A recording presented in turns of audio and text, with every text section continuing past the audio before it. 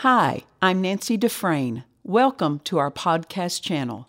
We know you'll be blessed by today's message. Turn with me this morning to Mark chapter 4. Mark chapter 4. I had something on my heart, and so if we're not careful, we can miss it at a very basic, fundamental place. Anytime that you have someone who's skillful in their profession or in anything they do, it's because they're good at the fundamentals. Yeah. I was a piano performance major in college, and no matter what I was practicing on, I had to start with the fundamentals. I had to start out with the scales, the arpeggios, and all of the technique, because if I did not touch that day, I could not successfully carry out what was in the pieces I was playing. The fundamentals helped me to be able to accomplish what I was playing. I wasn't after performing the fundamentals, but the fundamentals enabled me to perform. You understand that? I never went out in public and performed the fundamentals, but the fundamentals were built into every piece I played. And if we're not careful, we're looking at something larger and missing the fundamentals that cause us to be effective and get results. Listen, every prayer that you pray should get an answer. Every time you release your faith, you should receive. And if we're not, we're missing something. Amen. And Mark chapter 4 and verse 23. And I'm going to read out of the Amplified Classic Translation. So if you have that on your device that you could pull that up, it would be a help so you can follow along with us. Mark chapter 4 and verse 23. Jesus was speaking and he said this: "If any man has ears to hear, let him be listening and let him perceive and comprehend." How many of you know that you're the one who determines where your ear goes? So he's saying, if anyone is interested, if you're interested in hearing what I'm saying, because there's a lot of people who really miss it on the one point. They're just not interested in what's being said because they've already decided something. And so we need to be teachable. So he said, if any man has ears to hear, let him be listening and let him perceive and comprehend. Notice, comprehend, take it in. Understand what is being said. It's not just about being within earshot. It's about what's being spoken, finding its home in you. Verse 24. And he said to them, be careful what you are hearing. The measure of thought and study you give. Listen to that. The measure of thought and study you give to the truth you hear will be the measure of virtue or power and knowledge that comes back to you. So he's saying what comes back to you is based on what you did with what you hear of the word. He's not the one who measures the power and knowledge to us. We do. So the degree of power that's operating in our life is completely under our control. The degree of knowledge we walk in is completely under our control. It's not under his. Now, how do we increase the measure of power and the measure of knowledge that we want to have flowing in our life? It's by one way. The measure of thought. This is meditation. The measure of thought and study you give. The measure of thought and study you give. You dismiss that, you're dismissing yourself from power. You're dismissing yourself from the knowledge of God's knowledge about your life. God's knowledge about the plan that he has for you. So when we decide that we don't have time for study, we're saying we don't need power. That's scary. Because the thing about the power of God, you need it at a moment's notice. You're going to need it. We all need it at a time when we were not even expecting to need it. Why? Because the emergencies of life come to everyone. The tests of life, the crisis of life will show up. But that does not have to be the flow of your life if you have power to meet that crisis. When does crisis become the lifestyle of people? When they're void of power. Power annihilates crisis. Power annihilates tragedy. So we have to be ready with power. Amen. How do we be ready of power? The measure of thought and study you give. Not the measure of thought and study pastor gives or preachers give. The measure of thought and study you give. Now remember what Jesus prefaced this statement with. Anybody who has ears to hear, you better be listening. Amen. I don't know about you. I need power every day. Every day. I want power every day. Why? Because then I'm armed and equipped for what's going to come that's going to call for power. So whether or not I'm ready for what I'm going to face is being based on one thing, the measure of thought and study I give to the truth. Not to my way of thinking, to the truth. Not to the way I was raised, to the truth. So he lets you know, people don't realize power and the knowledge of God about your life and just the knowledge of God of his word is all within your control. You tell the religious world that and they think, no, power is only under God's control. Listen, power goes where his word is.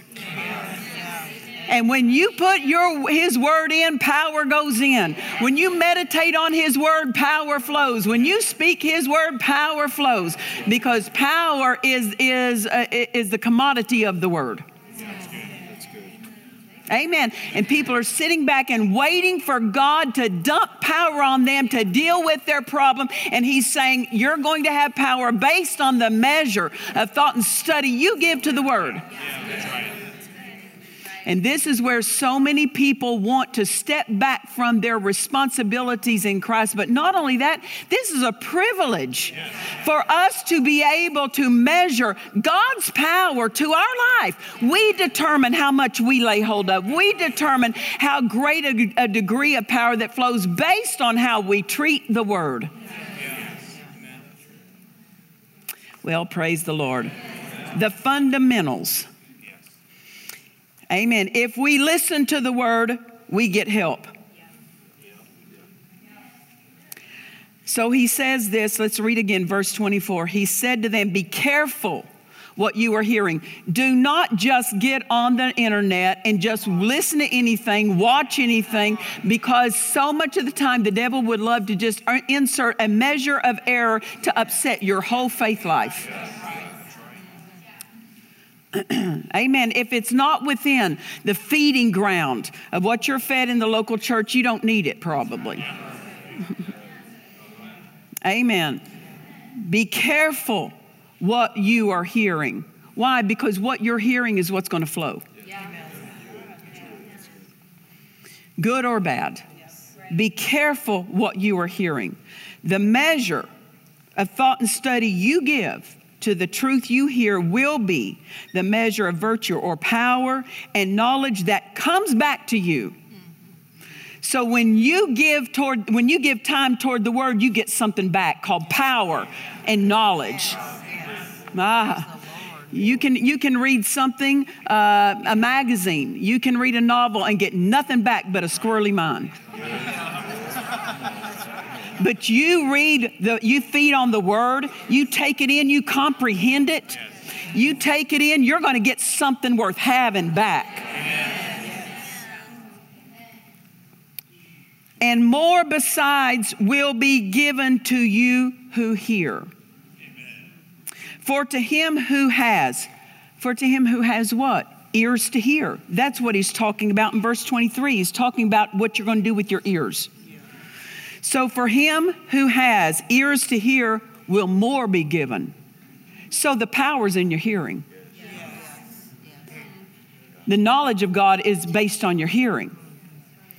So for to him who has ears to hear will more what be given? More power and more knowledge be given. And from him who has nothing, what's that? No ears to hear. Even what he has will be taken away. Look at this, by force. Who's getting involved? The devil's getting involved now. God doesn't operate by force. The devil operates by force. God operates by power. But when you don't have the word dwelling and you're not studying and feeding on it, then there's going to come a force that's going to come against you. And the Bible says that what's going to happen, you won't have the power to be able to hold on to what the force is trying to take away from you. What? The force of evil. Amen. The force of the enemy, the force of your adversary, the force of tests and trials. The outcome to everything that happens in your life is based on one thing: how you treat the word. You said, well, I thought it was based on faith. It is. Faith is how you're treating the word. Amen. Aren't we glad that he's telling us this thing? That it's not about us getting God to move.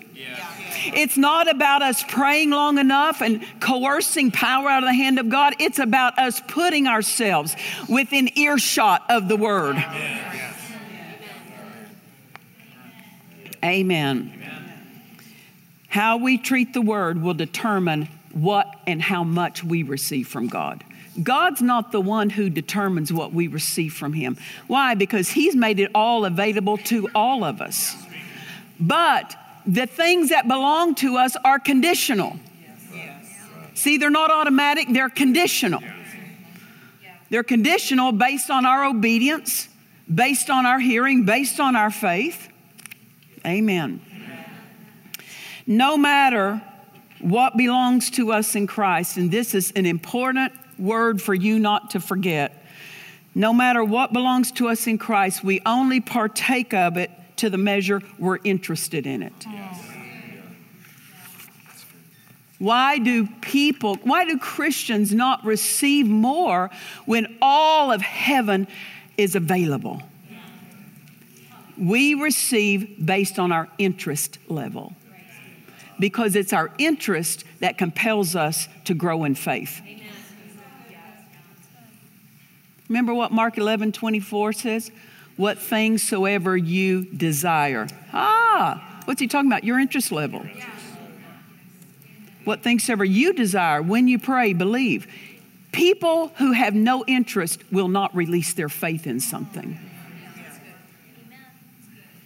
I don't want to not partake of what is mine simply because I wasn't interested enough to do my part.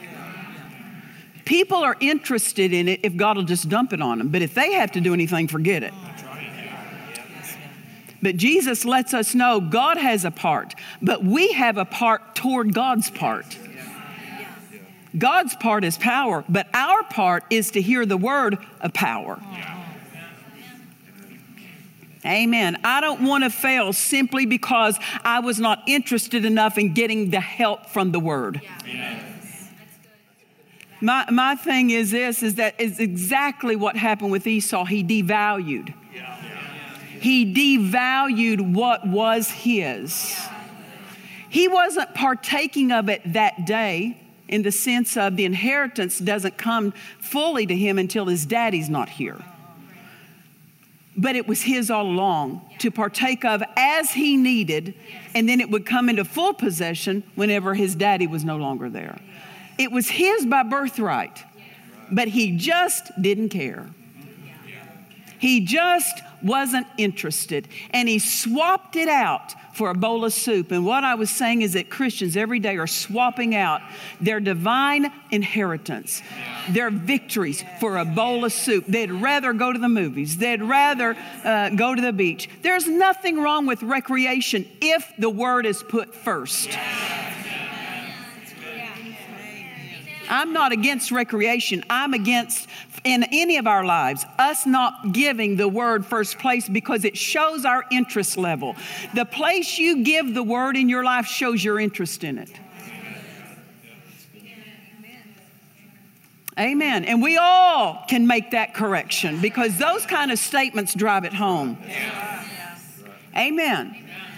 The place we give the word shows God how interested we are in being healed. Like I said, humanity, just natural carnal thinking is, well, if God's going to give it to me, I'm just going to pray for him to give it to me. But he needs your cooperation. It belongs to you, but you have to be in position to receive it, and hearing the word positions you. Feeding on the word positions you. Amen. As long as you're taking air in, decide the word is more interesting to you, that you're interested in having what the word says is yours, than interested than your profession, than anything else of your life. Amen. We could all look back and say, what have I drifted away from? Yeah. Sometimes our health is robbed from us. Our prosperity is robbed from us. The peace in our home, these things are robbed from us for one thing. We simply weren't interested enough in the word to grow and to hold on and to have the power of God moving in those situations. People are praying and praying and praying for God to heal them. But how interested are they in getting the word in them? Amen. You have to stir yourself up. Paul told Timothy, stir up the gift that's on the inside of you. And he's talking about the gift of the Holy Ghost in that too. But it shows us this: every spiritual thing has to be stirred. Even your spiritual desires have to be stirred. You have to stir yourself up for healing. Stir yourself up for prosperity. Stir yourself up to live a life of peace and joy. Stir it up, stir it up, stir it up. Amen. If you stir it continually, it matters who you run around with. You have to stir yourself toward the plan of God. And if you're running around with people who know nothing about the plan of God, not interested in the plan of God, you not only have to stir yourself up, but you want to be around people who will stir you when you stop stirring. You don't need anybody to drift into carnality with you. Unstirred people will not help you stay stirred. And let me say this, everyone is stirring something. Everyone is stirring something in their life. Sometimes it's just an appetite for sports. Just that they go crazy over sports events. Nothing wrong with that unless you didn't stir yourself up for God's events. What's God's events? What about the local church? Make sure you're running around with people who stir the right things. I mean, people have said to my husband in years past, y'all go to church nearly every day. You know what I answer to them? Y'all go to baseball games nearly every day. You go to practice, then go watch a game. Y'all will drive all over the county to go to basketball games, baseball games. Nothing wrong with that unless it's in the first position. Amen. Be careful who you run around with, because what they're stirring will become what you stir. You weren't near as interested in that sports team until you got around someone who was. You weren't near as interested in that activity until you got around someone who was. And they were stirring that, and so you picked up their stirring. You got in that flow. Nothing wrong. Like I said, you can have interest, but not when the word is down the list. That's when you get into trouble. We see somebody, when we look at the life of Caleb, we see somebody who was interested in what God had for him and what God had for his nation. And his interest showed. How did his interest showed? The word keeps saying about Caleb, he wholly followed the Lord. WHOLLY. He wholly means he was wholehearted. What's it mean? He was all in. He was all in. And while others were dying of his generation, his all-in position kept him going. Why? Because he was all in. Power kept flowing all in for him. And he said, God has kept me alive. He watched every other man except Joshua die in his generation. Millions of men, he watched them die, and he said, and God kept me alive. Why? Because he was stirring himself toward what God said about his life and what God said about his people. He was all in. He was all in. What's that mean? He gave his best. You're not earning it. Believe me, you're not earning it. But you are obedient. We have to be obedient to our side. And our side is wholehearted, all in, give our best. Meaning this, don't practice giving less than your best. Because if you do that in natural things, you'll do that towards spiritual things. And that means this, when you're at work, be all in. When you're at church, be all in. Whatever you're at, be all in. Practice all in. You have to practice it. Amen. When a man pays you a job, he pays you to do a job. It's not right that you're doing as little as you can, squeezing out the door, getting out as early as you can, coming in as late as you can, because you got your own business in mind down the road. You got your own ministry in mind down the road. You've got your own agenda. You're getting out of here quick as you can so you can go with your buddies to the ball game. Be all in. Why do people not receive more? They're not all in. You have to be all in to receive healing. Why? Because the devil's all in about your defeat. He's all in. You ever seen two toddlers that want the same toy? Brother, they are all in. They're snatching, they're scratching, they're biting, they're screaming. They are all in when they want a certain toy. And the one who's not all in loses. They losing that toy. I want you to know the devil plays mean. And you better be all in. Give your best toward the word. Don't give as little as you can because I don't feel up to it. You start giving all in and you'll start feeling up to it. Can I tell you how to feel better? Be all in. Amen. Some are in the condition they're in for one reason, how they treat the word. How they treat the word. They treat it as optional. They treat it as a last-ditch effort. When everything starts falling apart, then they'll give some attention toward it. But that's living a less than life. Our attitude toward the word determines the place that God holds in our daily lives. You understand that? If we love God, we must love his word. Because him and his word are one. The word is not a common book. It is the source of power. God hastens to his word to perform it. It's the performance place of God. When that word gets in us, what did James say? He said, receive with meekness the engrafted word, which is able to save your souls. He was telling Christians, your souls aren't saved.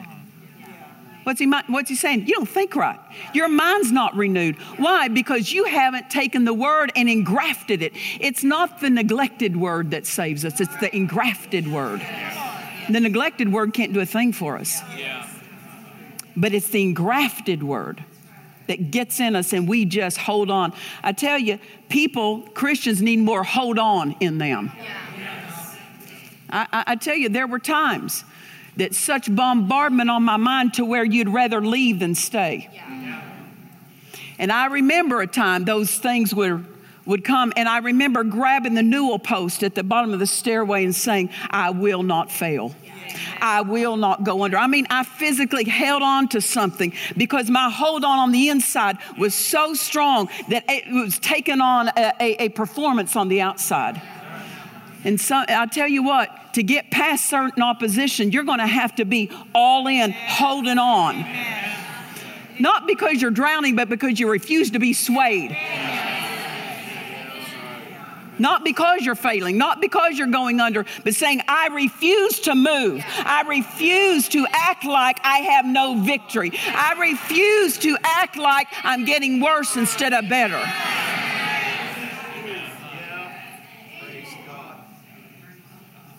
Nobody can do that for you. The hold on is in you. You hold on to the word, and I guarantee you it will anchor you. It will anchor you. So you quit floating back into symptoms. So you quit floating back into depression. The word will anchor you. Not the word read, the word engrafted. The word engrafted. The word meditated on. You can find this message and others by Nancy Dufresne on the Dufresne Ministries podcast channel, available wherever you listen to podcasts. God offers you His thoughts. Take them. This life-changing book by Nancy Dufresne, A Sound, Disciplined Mind, will instruct you on how to do that. It will lift you from a commonplace into the supernatural. Order this book now at DufresneMinistries.org. God's Word speaks about the different measures of faith: little faith, weak faith, dead faith, increasing faith, and great faith. We need to understand that faith is measurable. Get your copy of Nancy Dufresne's book, Knowing Your Measure of Faith. If you need prayer, please call our prayer line. We have trained ministers on staff who are ready to agree with you for your miracle. Jesus called healing the children's bread.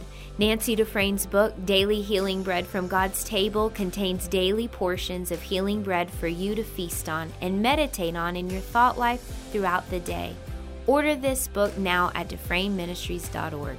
If you would like to share a testimony or let us know how this ministry has blessed you, we would love to hear from you. Please visit our website at DufresneMinistries.org. In Nancy Dufresne's book, A Supernatural Prayer Life, you will learn how prayer moves the plan of God forward. As we take time to pray in the Spirit, clarity of His plan for our lives comes.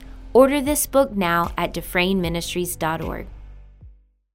We trust you've enjoyed this message. Visit us at DufresneMinistries.org to learn of our upcoming meetings, share your testimony, become a partner, or visit our online store. This program has been made possible by the friends and partners of Dufresne Ministries.